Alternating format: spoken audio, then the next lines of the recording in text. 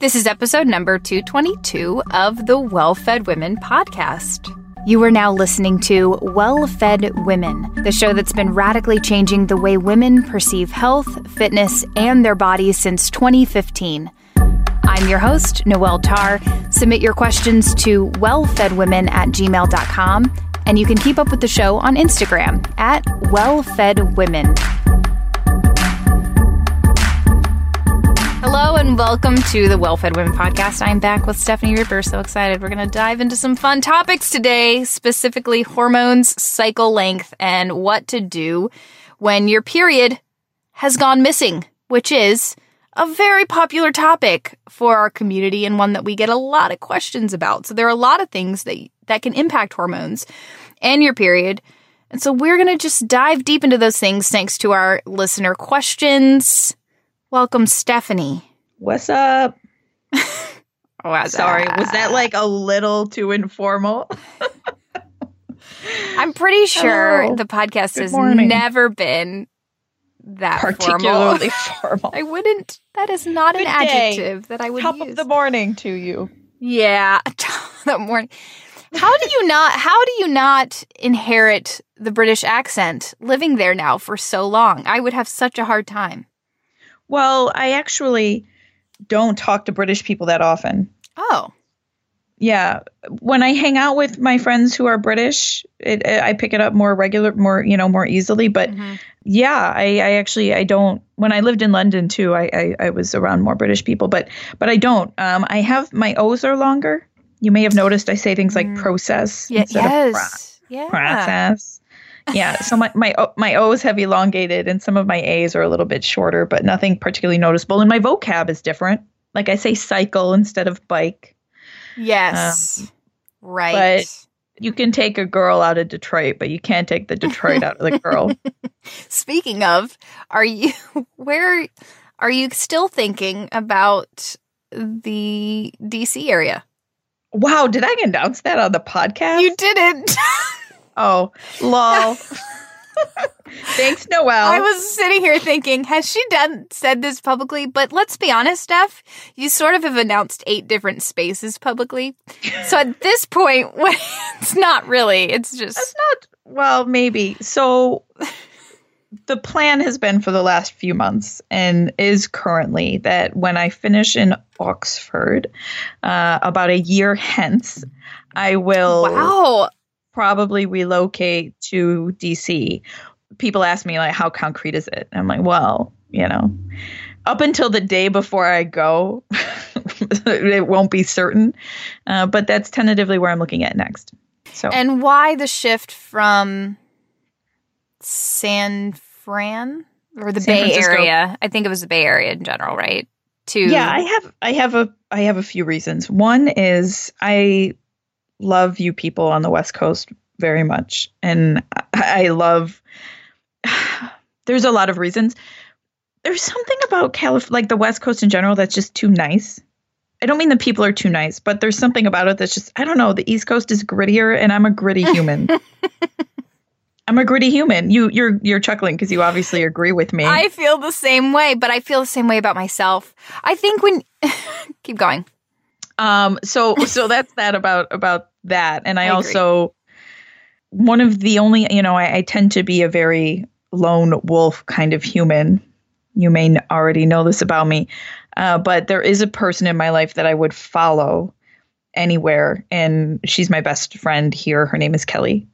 And anyway, she and I are tentatively planning on moving to DC together. So I'm following her. And well, we sort of negotiated because she wanted to be near her family and I did.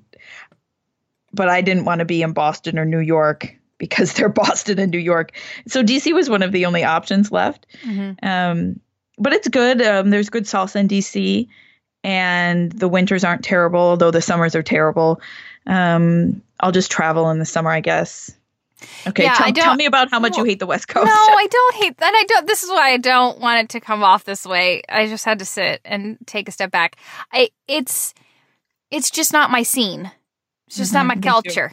Yeah, and that's the end of it. And it's just as like West Coast people come to the East Coast and they're like, ooh, it's the same way for me. I do feel I don't know. Like, it's just my people. And I think people who are born on the East Coast, maybe just all sort of, they kind of stay on the East Coast, maybe because they do have family here, which is a big deal for me too. But yeah, it just has a different feel. And when I go to New York City, although I don't want to move there, it feels very refreshing to me. And I know that sounds really weird, but I like being around movers and shakers and people who are working their butts off.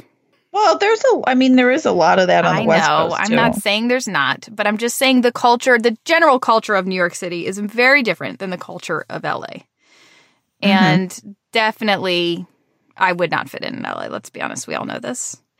I kind of feel like the East Coast has a different vibe around life. And it may not even be the most healthy.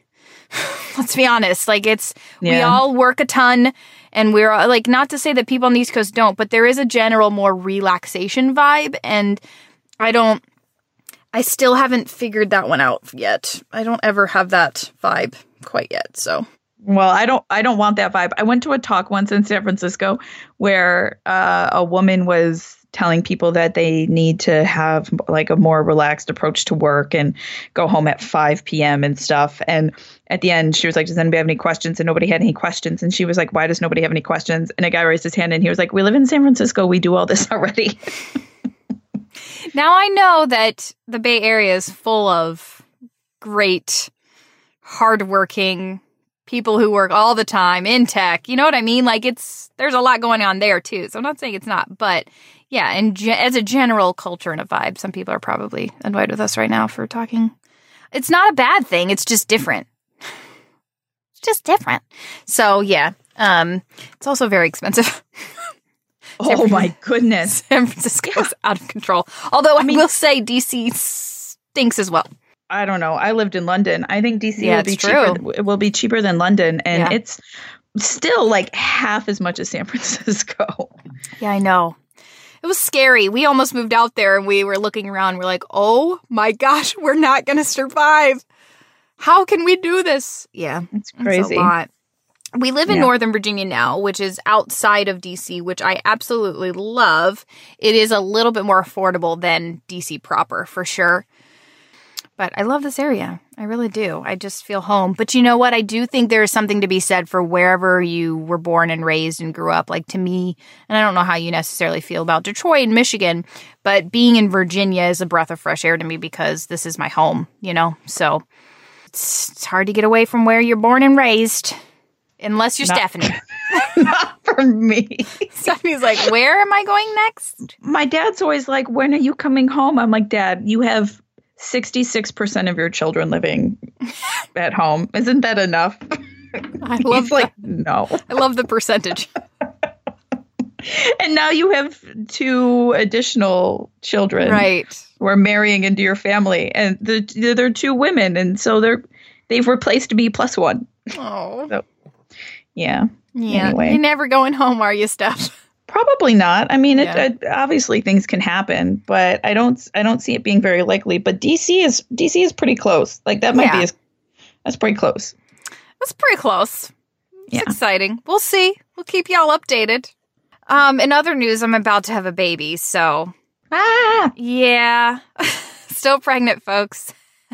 Maybe not by the time this episode comes out. My goal is to not be. But, you know, not really in control over here on that one. So I am getting really tired of being pregnant. Wow, you got a while to go, though. Stop it. Yeah, sorry. I do. I do. Yeah, we're recording this in advance because I am anticipating being pregnant, indisposed, being in a dark hole.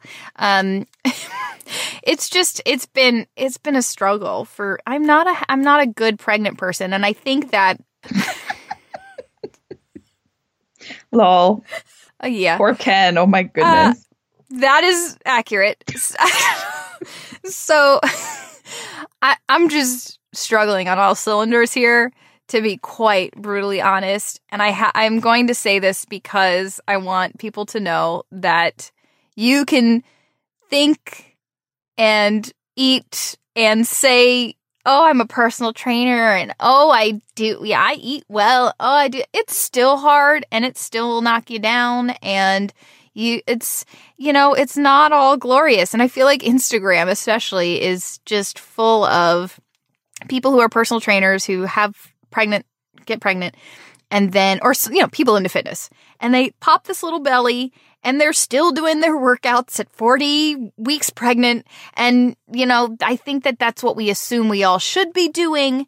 And I know this is my second time around and I should have gotten it the first time around, but it still hits you. You know what I mean? It still is hard when you get into that third trimester and your body is completely different than it was a few months ago.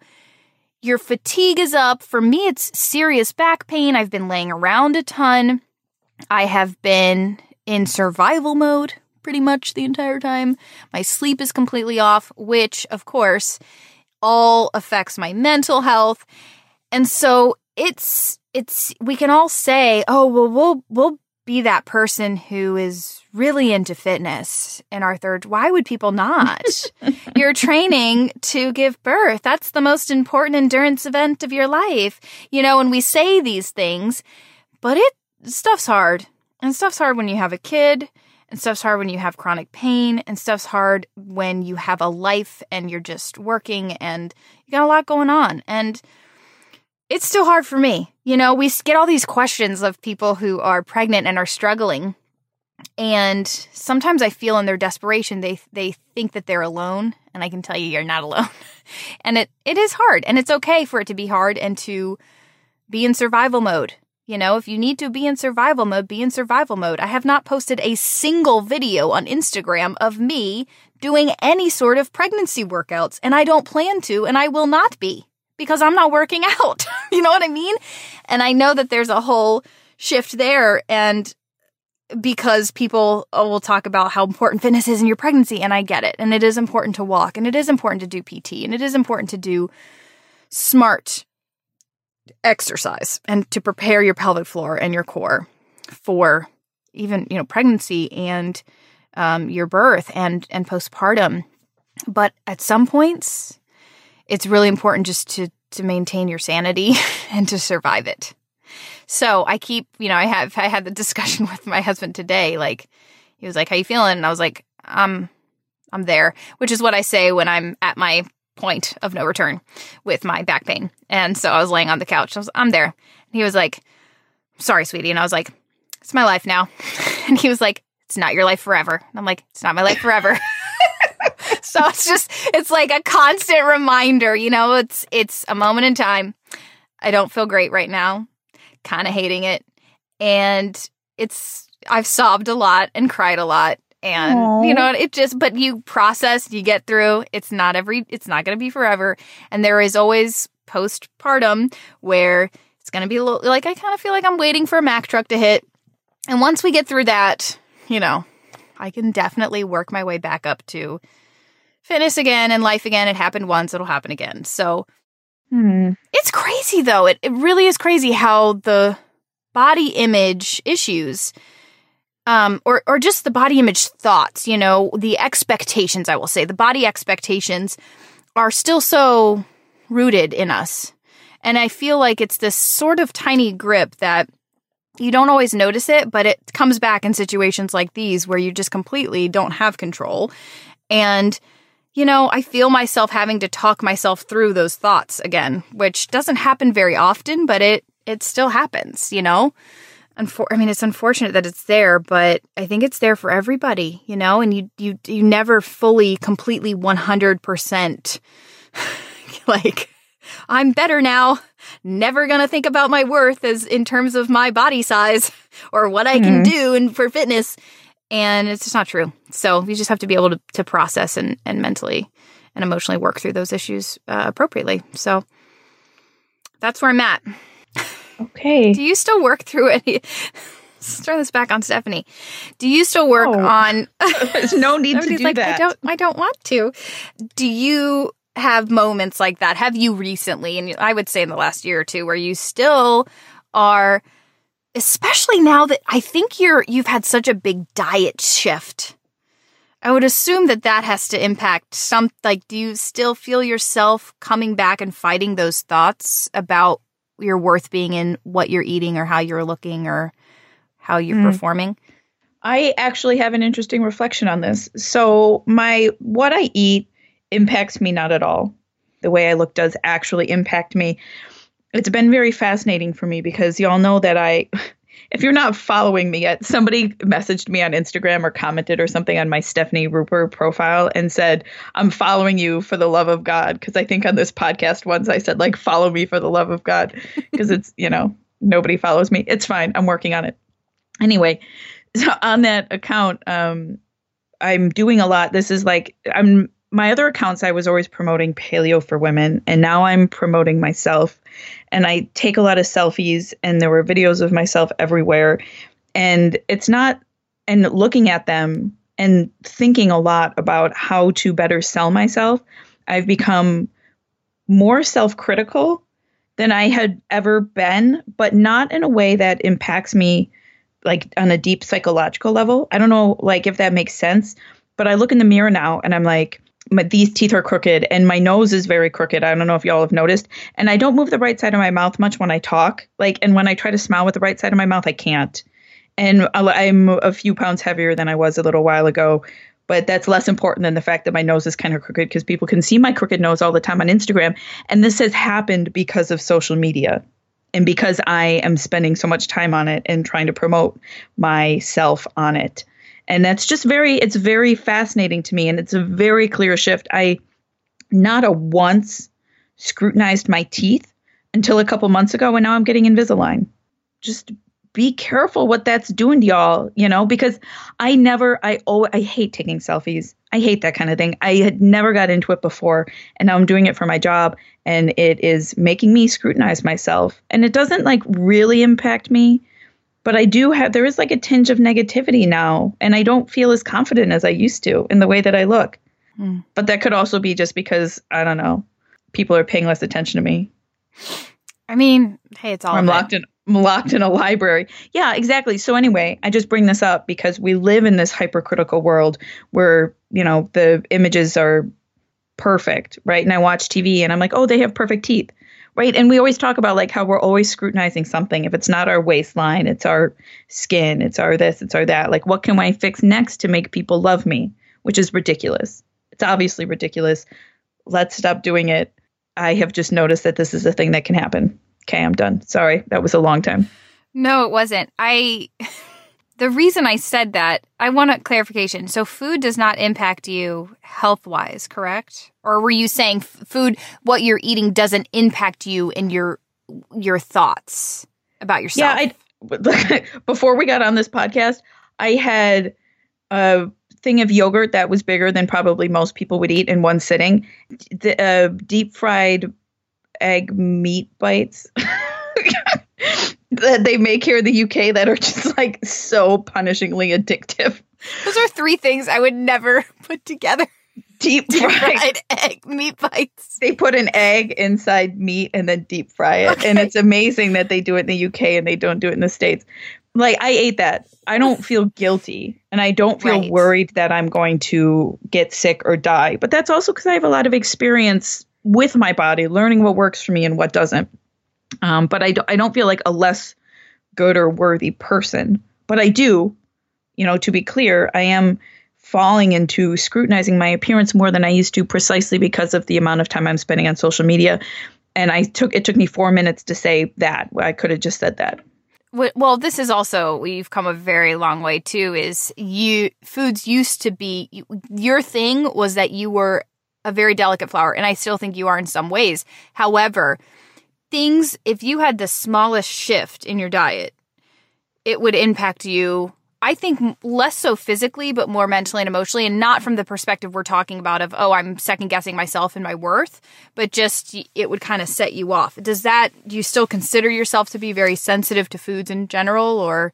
There are some things that still bother me. Foods with MSG in them still wreck me. Mm-hmm. And my sleep, I'm still working on the sleep thing. I feel like I'm having a breakthrough this week, but every time I say that, it falls apart. So I'm still working on the sleep thing. But generally, generally speaking, I can eat dairy products now. Like I just ate a whole tub of yogurt, right? So, and the psychological impact was, it was real only because I was worried, because I didn't know what was, affecting me yet. But now I've gotten to a point where my body was good enough to handle the dairy, and so my brain is good enough to handle the dairy. Okay, so what was the shift? Because I feel like a lot of people are very sensitive to foods. And like you were, where you just don't know, like all these things are impacting me and I don't know what it is. And, I said, so do you think it was just time, or do you think it was your mental and emotional state altogether?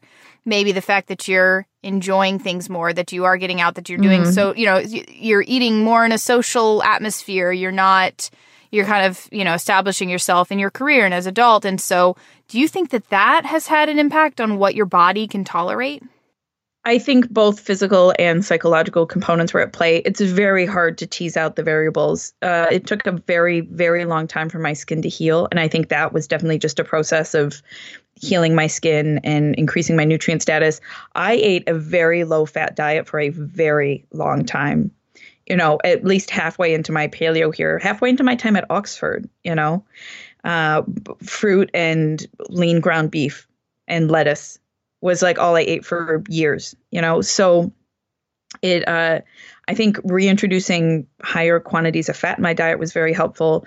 I think relaxing for sure. And I also think that the happiness and satisfaction that I'm currently experiencing from feeling purposeful has been very important. I get fewer headaches. I'm also, however, taking glycine at night, and I think that that's helpful. So I think it's impossible for me to say, but I think they're both important. Yeah, that's what I was getting at. I don't know. That's just so interesting to think about. It's so interesting to think about that, how your mental and emotional state, where you are, your happiness, the thing, just, your social interactions in general have had an impact on your bodily functions, on your digestion. It's so big. It's very big. Yeah. You have changed so much. I mean, we both have, but I can't, it's hitting me because I'm going back and trying to find episodes to rebroadcast. And so it's just crazy how much we have shifted as human beings, but also how we eat and move and interact with our own health. And so, I mean, obviously so much about our life has changed in terms of careers and kids and all that kind of stuff. But I don't know, just crazy to think about. It'll be interesting to hear some of that if you pull any of that. Yeah, I will. I will. Okay. Don't judge us, folks, for what's about to come.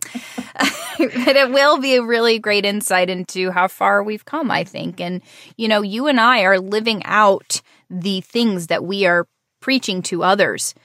And interesting. You know what I mean? And so as I think I can speak for both of us, but I, just from my perspective here too, is the more I answer questions and research and come up, think about things and ponder on it. And Steph and I connect and we talk. Steph and I come together and we don't necessarily have perfectly formed answers. You know what I mean? We're not thinking, we're going to talk about mindset in this way. I learned from Stephanie. Stephanie's learning from me. This is a conversation, And so that's what we've always wanted the podcast to be. But both of us have grown tremendously. And as we're growing and having these conversations and diving deeper and getting into these harder topics and unpacking them, we are adapting and taking on this way of living even more. And so I think that you can see that just in the last 4 years too. That's interesting. Yeah. All right, let's get to some questions. Okay. We'll see how many we get to. Question number 1 is from Anika. Hey there. Thank you so much for taking questions and answering them so thoroughly. I have learned so much from you both. My questions. When is the best time to incorporate more intense or vigorous workouts during your cycle if you're trying to get pregnant? I don't want to send my body into stress mode. I've also noticed that on harder workout days such as long strenuous hikes, long runs, weightlifting combined 45 plus minutes of cardio, or several hours of intense rock climbing, I have a hard time falling asleep at night and tend to sleep much more lightly. Is this due to not eating enough during the day and a drop in blood sugar? Or could it be triggering the stress response and my cortisol is too high? This is concerning to me because I lost my period in 2012 and it has yet to come back on its own without taking estrogen and progesterone. I'd like to get it back because I'd like to get pregnant this year. My hormones have felt all over the place, and I have major mood swings that I've never before experienced as a result of playing balancing my hormones. Am I overdoing it on my workouts? I've been very careful to listen to my body more and try not to do too much exercise, but I really enjoy it, and I've always been extremely active. Am I jeopardizing my fertility?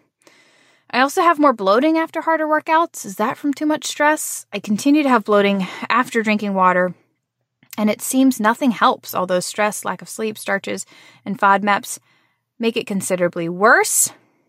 What is going on with my body? Question mark, question mark, question mark. I'm hoping you can point me in the right direction, as it seems my doctors and naturopaths also often look to me to point them towards which avenue I should pursue. She does give us some information about herself. She's 29. She has struggled with SIBO, yeast overgrowth, a parasite infection, some undereating and overexercising, 7 to 9 hours of sleep, gained 20 pounds recently to get to a healthier weight. 2012 started oral contraceptives and increased my exercise and eventually ended up losing my period. So that's kind of what kickstarted this. She stopped taking the pill in 2015, started taking the progesterone and estrogen. There's so much here. It's all good. I will go ahead and say that definitely the history of struggling with SIBO and yeast overgrowth and infections is definitely at play here in the bloating and the workouts. Stress can, of course, be a factor with anything, but the gut can, it has a really long memory. It can be impacted on a very long-term basis from things that have happened in the past. And so I think it's worthwhile being really intentional about approaching those things and healing those things. And I don't like to separate problems that we work on in the body. They're definitely all connected. And I think, as Noelle has been always saying, our histories of dieting can have a really big impact on our gastrointestinal health, right? So it's all definitely related. But I think at this point, I would say taking care of that is really important, and digging into that, and it's on its own. The other stuff I really I love when people bring up sleep and working out because I always want to talk about it. You raised a question of whether these intense days of working out can be impacting your sleep. Yes. And I have a couple of reasons or theories as to why that I'm pretty sure are at least correct for me. So yes, there is a possibility that both of the things that you mentioned, being that you underate and being that your stress hormone levels were elevated, can be factors. Both are very real. One thing that your body does when you are hungry, so say you're in a big calorie deficit, is it activates what are called orexin neurons in your brain. They're also called hypocretin neurons. They go by both names. And these are in the hippocampus. And they activate because you're hungry, and they regulate wakefulness. They keep you awake. Like, that is precisely what they do. And the human brain actually functions very similarly to rat brains in this portion of the brain. And rats that have been deprived of food will stay up all day, which for them is their night, seeking food. And this part of their brain is lighting up like fireworks. So for humans, it's very real that your circadian rhythm can be shifted a little bit. And your circadian rhythm is very entrenched to the way that you eat. So your circadian rhythm can be shifted and negatively impacted if you are in extended periods of calorie deficit throughout the day. At times that is unnatural for your body, or natural, what does it even mean to have a natural time for your body to be in a calorie deficit? So those are all things important to bear in mind. Eating more during these days could be really helpful, and that could tell you whether or not a little bit more about how this is affecting you. You can try eating before you go to sleep. That's what I did for many years. It helped knock out my, the response, my hippocampus, I think, and helped my body shut off and go to sleep. Definitely carbohydrates are the best food for that. And you want to keep your protein earlier in the day and not at night if that is an issue that you're working on. Generally speaking, it sounds like it doesn't come out very overtly in this question, but there are sprinkles of overdoing it. And you're asking these questions. Am I overdoing it? Right? And you ask it a couple of times, right? Am I working out too much? Generally speaking, if people ask us that question, the answer is yes, because they're asking us because they suspect it might be true. And it definitely seems like this. And unfortunately, we can come into a schedule, say, that seems compared to other people kind of normal or fine or healthy. Say you go on a strenuous hike a couple of times a week, or you do a couple of long runs or what have you.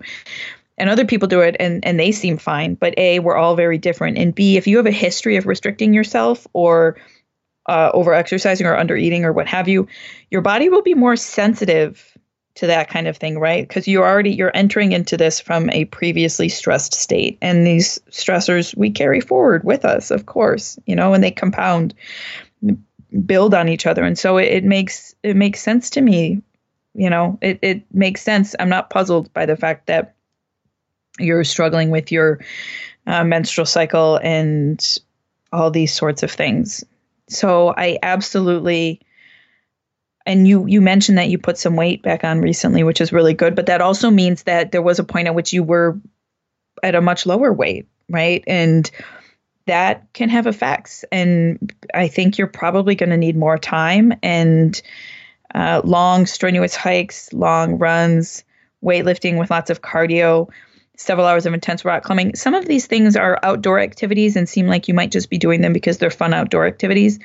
But intense weightlifting plus 45 minutes of cardio says to me it's possible, like, it just feels really good for you to get this dopamine high. But B, it also says you're trying to do something here with your exercise, right? There's some sort of goal here that might be related to your body size. And whenever you're trying to keep yourself small, like your body knows, it really does. If you're working out a lot or under eating, your body feels it because your body is you. So I do really think that taking a good hard look at that, sometimes we have habits and behaviors, and because we compare them to a more extreme past, we think that they're really chill. But yes. they're not, right. Yeah. When I was in college, I was working out 14 times a week, right? In the morning at 6 a.m. before class, and in the evening, and eating 1,200 calories a day or something crazy like that. But because I had sort of slid into that, and I was comparing myself to whatever Olympic athletes, and I was running at crazy, very high speeds. And so it seemed normal. And then I would do just one workout a day and I felt lazy, which is crazy. Nowadays I work out for 7 minutes and I'm like, man, I got other stuff to do. I mean, I'm exaggerating, but it's a whole so relative, and I think sometimes going to a place of complete rest or almost complete rest, taking a few weeks to do some walking and some yoga and just get a comparison for the rest of your activity can be really helpful. And then maybe you can find something in the middle. I've been talking a long time and we bantered for a long time. So we're done. You hit the nail on the head. That is people and I feel like if you are questioning whether what you're doing is too much or not, the answer is yes, because we can always look everywhere. We can look to social media. We can look to our past selves. We can look to whatever extreme makeover dieting show is on TV, magazines, the triathlon neighbor. We can get confirmation that we are not doing too much. If you want to look for it, you'll find it. Mm-hmm. But the confirmation that you are doing too much is the fact that you don't have a period and your body is not ovulating, and something about your current routine is telling your body that it is unsafe. And so that is your confirmation. And yeah, your description of what you do, like, yes, I look at that and say, yeah, it's too much. It's too much if you want your period back. It's too much if you want your fertility back and you want to focus on pregnancy. And so this has got to be a complete life shift. And Stephanie and I have been through these big life shifts where our main thing was the fitness and the food and the restriction and the diets. And that was like what encompassed our entire lives and a lot of our time, more than 7 minutes a day. And so that's where we put all our emotion and our energy into. And because you have this history and now your body is much more sensitive to this, and yeah, you lost your period when you went on these oral contraceptives, you increased your exercise at the same time. I think that for sure, relaxing, taking time off, and working on eating more, eating a lot of nourishing foods, restoring your gut. It seems like you have had a lot of gut issues, which it's odd that you've had so many different things. I think you can do a lot more work mentally and emotionally in a positive way. You can shift your health in a positive way with mental and emotional work than you think. I think when we want to justify and stay, because it's comfortable to be controlling our bodies. Does that make sense? Would you agree with that? Yes. It's comfortable to be in control. Control on a hard workout regimen and on Whole 30, a Whole 60, or Whole 90. It's comfortable. It's safe. We know that we can, in quotations, protect our identity and protect our worth, right? Mm-hmm. And so we're not changing anything. It's really scary to try to move forward with changing that and not knowing how our body is going to respond and potentially gain weight or potentially, quote unquote, lose our fitness. And the reason it is so scary is because we find our worth in that stuff. And so it really has to, this is a whole life change, right? It's a whole mindset shift, which then drives your physical, your mental and emotional state. And it's a new way of living. It's a new way of seeing health. You see health as multifaceted as opposed to what your body size is and what you're able to do with your fitness. It's not an easy thing to do because you can, like I said, and like Stephanie was mentioning, you can find confirmation that what you're doing is fine everywhere. And so, we will tell you the opposite. So here we are saying it if you needed the confirmation. But I think that so when we're stuck, like I feel this is just kind of my own personal opinion, is that you're stuck in, you're stuck in this sort of, well, what's the problem here? It's gotta be, is it a parasite infection? I need to go get my gut tested. I need to do a food sensitivity test. I need to look at my hormones. Like, what's going on? Why am I not getting my period? Where it could really be, yes, there may be some real true hormonal imbalances and gut issues, but a lot of that can be caused by the fact that you are over-exercising and or your history of hyper-restriction and your mental and emotional state. Does that make sense? Am I making sense? Yeah. Okay. Actually, and it's like very in line with cutting-edge research in psychology, so... Just consider me the forward-thinking ahead of everybody. Yeah, no. I just it's hard to put into words because it's sort of unbelievable, right? It's sort of like, well, no, if I have a gut infection, then it's the gut infection, or well, if I'm not getting my period, it's got to be a hormonal imbalance. And what Stephanie and I have been preaching for so long is that it may be that you just need to chill. Which goes back to our original banter and discussion about Stephanie and me personally. I'm not trying to put this all on Stephanie, but Stephanie, how she has evolved and how her external social, physical, emotional factors impact what her body is able to process and handle. This podcast is brought to you by the Nutritional Therapy Association, an organization that has been training and certifying nutritional therapy practitioners and nutritional therapy consultants in foundational holistic nutrition for over 15 years. Go to nutritionaltherapy.com to learn more about the programs which empower graduates with the education and skills they need to launch successful, fulfilling careers in holistic nutrition. I'm personally an NTP, and the 9-month program was instrumental in helping establish my own career in health and wellness. Go to nutritionaltherapy.com to learn more about each program and sign up for the classes, which start in May or September of this year. If you do, be sure to put down Well-Fed Women as your referral, and you'll get a free copy of Coconuts and Kettlebells sent to you by me. That's nutritionaltherapy.com. Question number 2 is from Mahari. Hi from Scotland. Thanks so much for all the time you spend making these podcasts. That has helped so many of us. I've listened to every single episode. I'm excited to see where you're going to take it in the coming weeks. Also, Steph, I follow you on your new Insta. I did the moment I heard about it. Hey, my question is short. Can excess caffeine be causing my cycle to lengthen? Like a cortisol type of reaction. Long question. When I was a teenager, I always had irregular cycles that I got fed up tracking. I was also poorly fed vegetarian from the ages of 10 to 23 by my own choice. In my later teens, I suffered from mild cystic acne, very low moods, and bouts of depression, which basically disappeared when I went on the combined contraceptive pill at age 19. I also came off the pill for 3 months, I think at age 21, and cried the whole time so promptly, went back on the pill, and again, mood almost immediately lifted. Now, almost 10 years down the line, I'm married and not trying to conceive. I've been eating meat again for about 6 years, ate mostly gluten and dairy-free. Here's the thing. I came off the pill in November 2017 and had a regular cycle, 30 days immediately.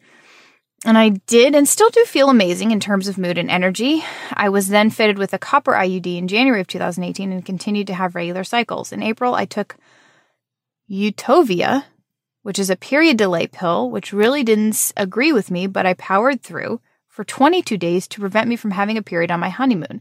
I had one more 30-day cycle, and then in June, things suddenly changed. This month, I added in, she said she added in collagen powder. She thought that was it. And all of a sudden, she had a 45-day cycle. My cycles have continued to fluctuate between 33 and 45 days. She took the collagen out, and that was obviously not it. I don't suffer from PMS symptoms. My skin has remained clear, and my moods and mindset are 10 of 10, all of which puts me, I put down to change in my diet. I don't understand how I feel so good while something is so quite clearly off. If this has been the case since I came off the pill and all I'd ever known, I would assume that this was just life, but I know I can have regular cycles, and I did for 6 months, and I don't really know why this has happened. I do have a high caffeine intake, and I'm wondering if that's it. I do generally start the day with coffee or pre-workout. If it's a workout day, it gets me going, but I would rather have another coffee or sugar-free drink in the early afternoon.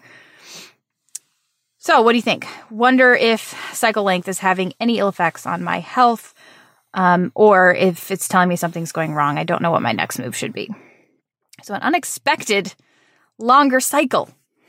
So this is interesting. My first question for you would be, what, if any, other symptoms are you experiencing, right? Are you also having gut issues, right? Any sort of changes in your sleep, or you said your mood is 10 out of 10, which is lovely. But I would ask if there are any other symptoms which would indicate that there's some sort of other major underlying problem at play. I think that's something massive to consider, because that would sort of point us in that direction. Second, I would say, about irregular periods, what is your goal is something that we all need to ask ourselves. If you are worried that you have a health problem, an irregular period might, like you're saying, it might indicate something, but it's not necessarily a problem in and of itself. Now, if you aren't menstruating at all, many doctors, actually pretty much universally all doctors, recommend that you do induce a period at least every few months to make sure that your endometria is being properly recycled, being flushed out, all that sort of stuff. you just and then if you don't, there is a chance that you can actually end up with cancer. It's a small chance, but it does increase your chance. And so it's important to menstruate.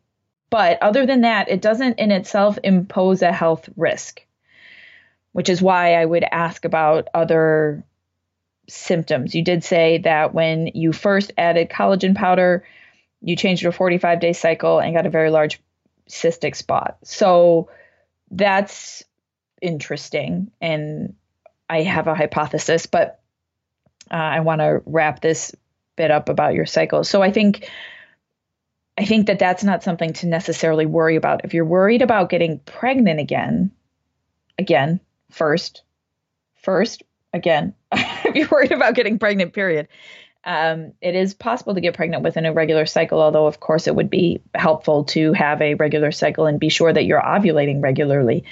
And so that is something that you can work on. But if you can't get it, sort of under that control, then it is still possible. So long as you're ovulating and you can track that, I could tell you all about it, or you could just look into Taking Charge of Your Fertility, which is probably our number one recommended resource on this podcast.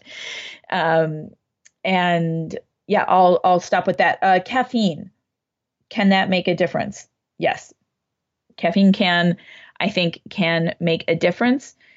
It's totally dependent on your personal physiology. Most people don't react very strongly to caffeine, but like me personally, if I have a few sips, I'll either immediately get a headache and or not be able to sleep the next day, like that night, and that's very real. And that would happen even if if it were a double-blind controlled study, I'm pretty sure.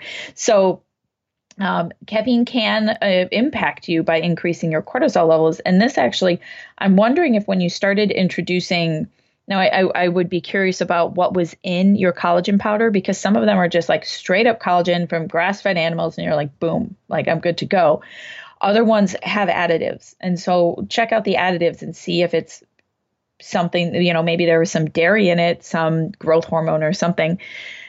Probably not. And if it's just straight up collagen, then collagen actually is problematic for me. I just tried it again last week, and I felt great while I was on it, but I couldn't sleep that night, and I ended up getting a headache. And collagen protein is actually high in glutamic acid, which can become glutamate in the brain, which is an excitatory neurotransmitter.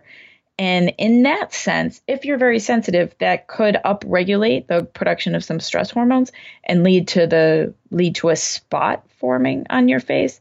But I would look first to dairy or other sources of things that could irritate you or cause oil in your skin, oil production, before I leapt to that conclusion. And of course, the copper IUD, are you still on that? I highly recommend taking some zinc while you're on it.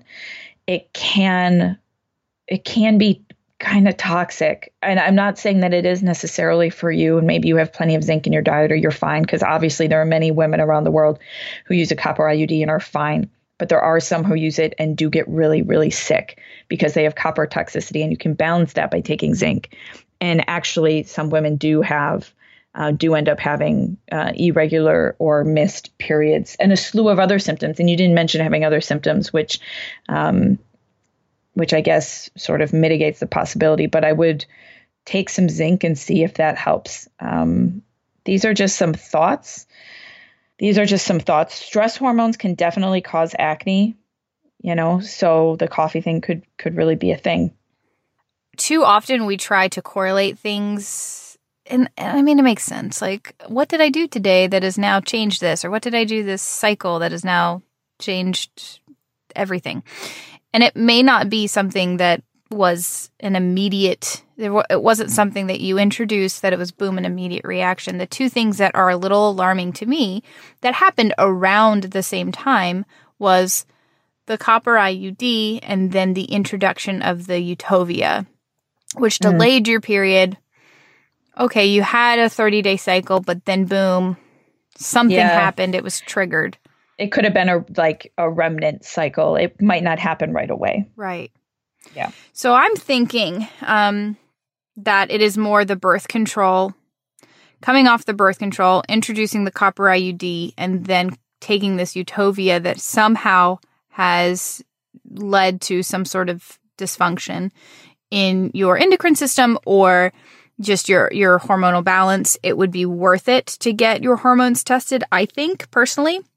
Both estrogen, progesterone, and also your stress hormones. So see what is cortisol impacting all of this? Yes, caffeine raises cortisol at rest. I don't know if it's the caffeine that's causing this huge reaction for you, though. It really makes me think that something was up with the Eutovia that you took, and in combination, the copper IUD insertion. And, I interviewed Dr. Jolene Brighten, and she talks a lot about this post-birth control syndrome, which isn't addressed very often in it's not like a medically recognized condition. But because of the side effects of birth control, when women are on them for a very long time, it does have it can really negatively impact your gut. It's very similar to like how antibiotics impact your gut. It can kind of wipe out your gut flora. And it can lead to, it basically depletes your body of a ton of really important nutrients. One of those being zinc, which Steph mentioned, but really important minerals. And so if you're coming off of that and you weren't necessarily following an anti-inflammatory, nutrient-dense diet, one of the things that I thought was really interesting is Dr. Jolene Brighten recommends taking a really high-quality prenatal with folate, because folate, B vitamins are one of those things that birth control depletes. So if you've come off birth control and then you immediately take Eutovia, which I'm sure has the similar side effects to birth control, I think there's something there that disrupted your system, whether it be nutrient depletion, whether it be gut function related, which then impacted how your hormones are excreted, and or the function of your liver to be able to excrete excess hormones. Something funky happened. So I don't know. I know you don't want to be pregnant, and that's fine. And there are many other ways to prevent a pregnancy that don't involve the copper IUD. I think if it was me personally, I would probably remove the copper IUD just because I'm not sure about how it's impacting you at this moment. And then really get on a protocol, get taking charge of your fertility and learn about tracking your cycles with FAM. Get some blood tests done, look at your hormones and look at your cortisol and your rhythms, and then do the things that Dr. Jolene Brighten talks about in her book, which is making sure that you're focusing on specific nutrients. So, and of course, within the context of a nutrient-dense diet, which we talk about on here, a low-inflammatory diet, things you can do on top of that would be to supplement with a really high-quality prenatal that is rich in folate, support your liver. So you can obviously do that by eating cruciferous vegetables and eating foods rich in heme iron and B vitamins. And that's why we talk about grass-fed meats and organ meats all the time. Eating sulfur-rich foods like pasture-raised eggs, taking a magnesium supplement, and then, making sure that you are eating high-quality fat. So if you're eating low-fat, didn't quite get the full picture here. But then really support your gut, too. I think that has to be a part of this. So that's where taking out inflammatory foods comes in. That's where taking a really good high-quality probiotic comes in, and see how your body responds to that. And after you've made a lot of these changes, if you do find that you have some hormonal imbalance or that maybe your cortisol's high, while you're making these changes, take out coffee and see where your cycle, how your cycle shakes out. That would be where I would start. It just, to me, the glaring light for me was copper IUD. I took the Eutovia. I had a 30-day cycle, but to me, that, like Stephanie just said, I don't know if that was a real sign of health there. And then, boom, everything changed. Something was off. Birth control has side effects. These prescription medications have side effects. And I think the main thing we can focus on is gut restoration and restoring nutrients. Yeah. This podcast is supported by Thrive Market, a membership community that uses the power of direct buying to deliver the world's best healthy food and natural products to members at wholesale prices. Go to thrivemarket.com/wellfedwomen to sign up and get 25% off your first order. When you sign up for a membership, you're also sponsoring a low-income family in need with a membership. Thrive Market is like Whole Foods, Amazon Prime, and Costco combined. You can shop for thousands of health food and natural products that are 10 to 50% below retail prices and have them delivered to your door fast and totally free with a low minimum purchase. You'll find just about everything you can find at natural grocery stores on Thrive Market, plus more. And all of the food products are categorized by diet and lifestyle, making it easy to find allergy-friendly foods and snacks for your family. Get the highest quality products you love, minus the retail markup, and help American families thrive. To sign up and get 25% off your first order, go to thrivemarket.com/wellfedwomen. Question number 3 is from Colleen. Hello, ladies. I am a new founder of your podcast, but I've binged on practically all relevant episodes in the last month, especially the numerous episodes regarding hypothalamic amenorrhea and hormonal imbalances. I learned so much with each new listen. I've been on birth control, the pill, for 8 years. Stopped in the middle of my bikini competition prep 10 months ago, and my goal is to get pregnant after the show. No period since. 8 months ago, my competition season ended, and I have been eating in a surplus since. After reading the book, No Period, Now What, I really learned the importance of eating all the foods and really cutting back. They actually suggest eliminating exercise and opting for walking and yoga only. Well, I was not ready to take that step until about a month ago. I've cut out exercise, and I won't even go into detail on the emotional havoc this has caused on my body image, getting better with time, lots of support, and plenty of shopping. Thank you for being honest. Shopping is a great, uplifting thing. Anywho, I'm currently eating all the things and truly resting more than I ever have. This has led to me to what feels like digestion issues. After every single meal, I feel very full and gassy and distended big time. I have been taking a high-quality digestive enzyme for a while now and have probiotic daily. I even try eliminating the following one at a time: gluten, dairy, and nut butters, with no relief of symptoms. However, I only cut out each for 5 days at a time, and my frustration took over when no relief came. It sucks because I was finally starting to brace my curves, my weight gain, and dwindling down on the obsession over body image since the diagnosis of HA. But now with these constant GI issues, it feels almost impossible to feel good about myself, my body image, since I'm constantly gassy and I feel so unsexy. And I even feel like my health was way better when I was calorie restricting. The last thing I want to do is stop having sex because, well, I enjoy it, but I want a baby. Is there anything else I could do to incorporate to help ease this constant abdominal comfort? Thank you for your expertise. Lots of Team Gala, by the way. Team Gala. Okay. I don't know if that impacts your answer, but just saying. I'll give you a good answer. I like how much we've been looking at the intersection of hormones in the gut. It's very interesting. Of late, we need to be quick. What do I want to say with this quickness? Oh, I like this. Like 5 sentences about cutting things out. However, it's like, just like, if I imagine if we were talking in person, you'd be like, well, technically I only cut them out for 5 days and one at a time. We'd be like, okay, go back. So I would definitely recommend cutting them all out at the same time. I think they have to cut them out at the same time and for longer than 5 days. And I know that that's so tricky because it can be triggering back into old habits, but just let yourself load up on everything else, and think about it exclusively as something that you're trying to do for your gut and way far away from your past behaviors. And you're just making this choice. You're performing an experiment. There's no need to emotionally get riled up and fall into some cyclone of, triggering these kinds of behaviors. So if you can, I would recommend cutting them out at the same time. I think that that's important. And unfortunately, that if we're eating very little and then we go into eating a lot, like our digestive systems may have become really adjusted to eating very little, and so it will, I think, be possible probably in time to reintroduce a lot of foods, whatever they were. But I think you need to start from a basis of knowing what works for you and what doesn't. And so I would definitely do something like what Noelle and I recommend in Coconuts and Kettlebells, which is 4 weeks at least of taking out grains, dairy, sugar and seed oils, anything else, nut butters, I guess, if they bother your stomach. If you know they bother your stomach, if they don't, then just keep eating it.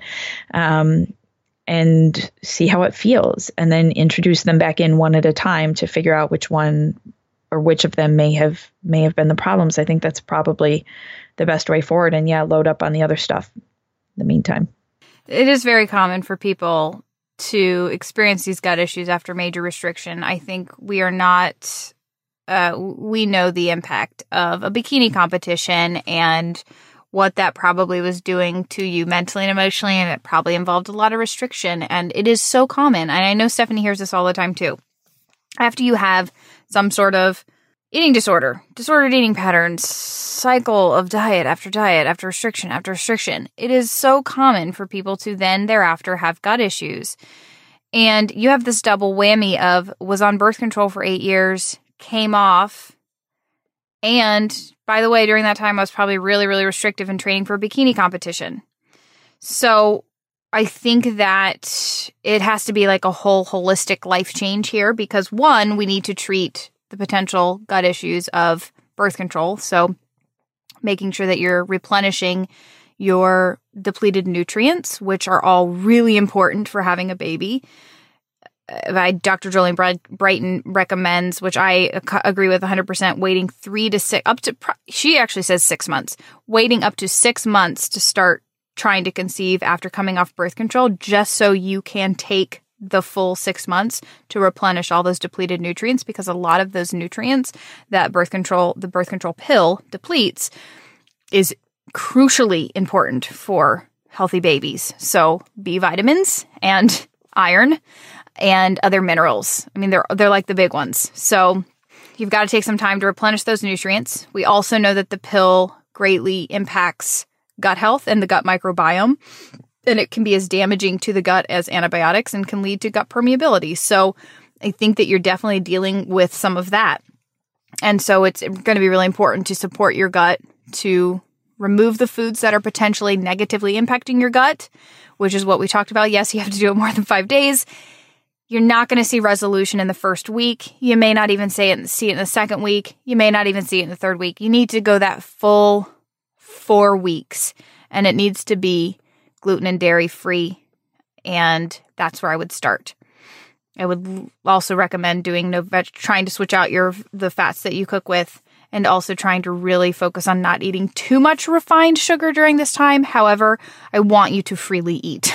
So it's, that's where our book is unique, is because we do talk about the mindset piece of that and how to make sure that you're not moving into this with a very restricted mindset, because for you, maintaining health and gut health and your fertility is going to be really important as well. And that's going to take eating more and enough and a lot of nutrient-dense foods. And so I want you to eat the gluten-free and dairy-free treats that are in the book, like all the recipes. And don't worry about, trying to, I need to stay sugar-free or low carb or whatever. Like, don't worry about that.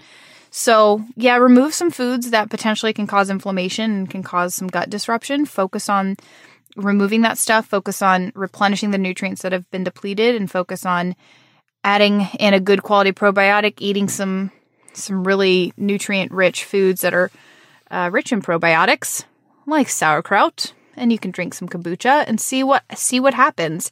At the same time, I would also recognize, this is the soapbox that I'm on lately, that there is a huge gut-brain connection. Your gut and your brain are inextricably linked. When we are in this like stressed out diet culture state and we're always restricting, those neurological pathways, they are set and they are reinforced. And so it's hard to get out of that. It's hard to break free of that sympathetic, stressed out state around food. And it takes work. And I think that so many of us are so used to that. We're used to eating in our car or eating at work, when it may not even be the food that's stressing us out. It may be something else, our boss or whatever.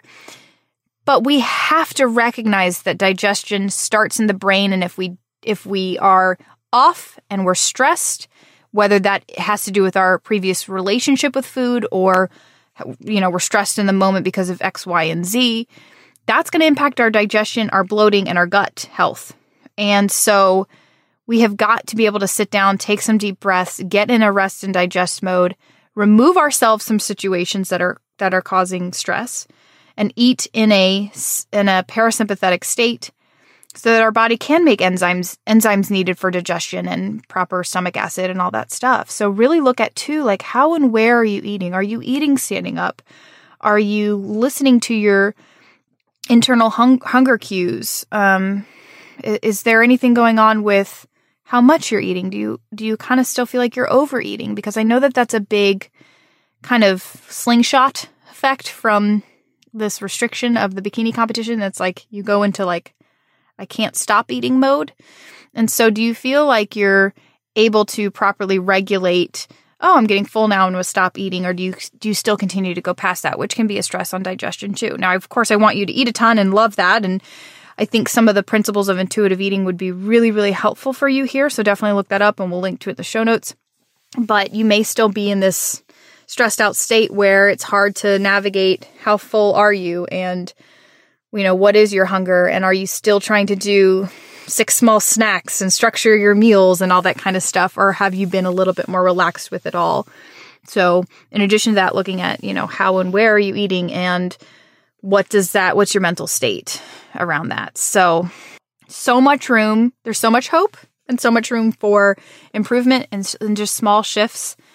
And I think that you'll definitely see resolution. It's just, you've had a double whammy. It's most people will suffer from hypothalamic amenorrhea after coming off the pill for a long period of time and, or, during a very restrictive time, and you've kind of had both. So I'll link to Dr. Jolene Brighton's book, Beyond the Pill, in the show notes. And that should be really, really helpful as well. That's very popular right now, isn't it? It is. Super. Mm-hmm. She's doing great with it. Yeah, it's episode 213 you can go back to. So, There you go. Anything else, Steph? No. Wonderful. Well, we'll talk next time on the other... What? In 6 months? We'll discuss this later. Well, it's going to be a while, but when I come back, I will not be pregnant. So that's correct. That's really. I may also be really tired, but there will be a baby, another one, not inside of me. So I'm excited. Yeah. So hopefully I won't be as cranky. You're not cranky or breathy. Like I feel like I'm having a hard time breathing. I'm self-conscious about my breathing. Yeah.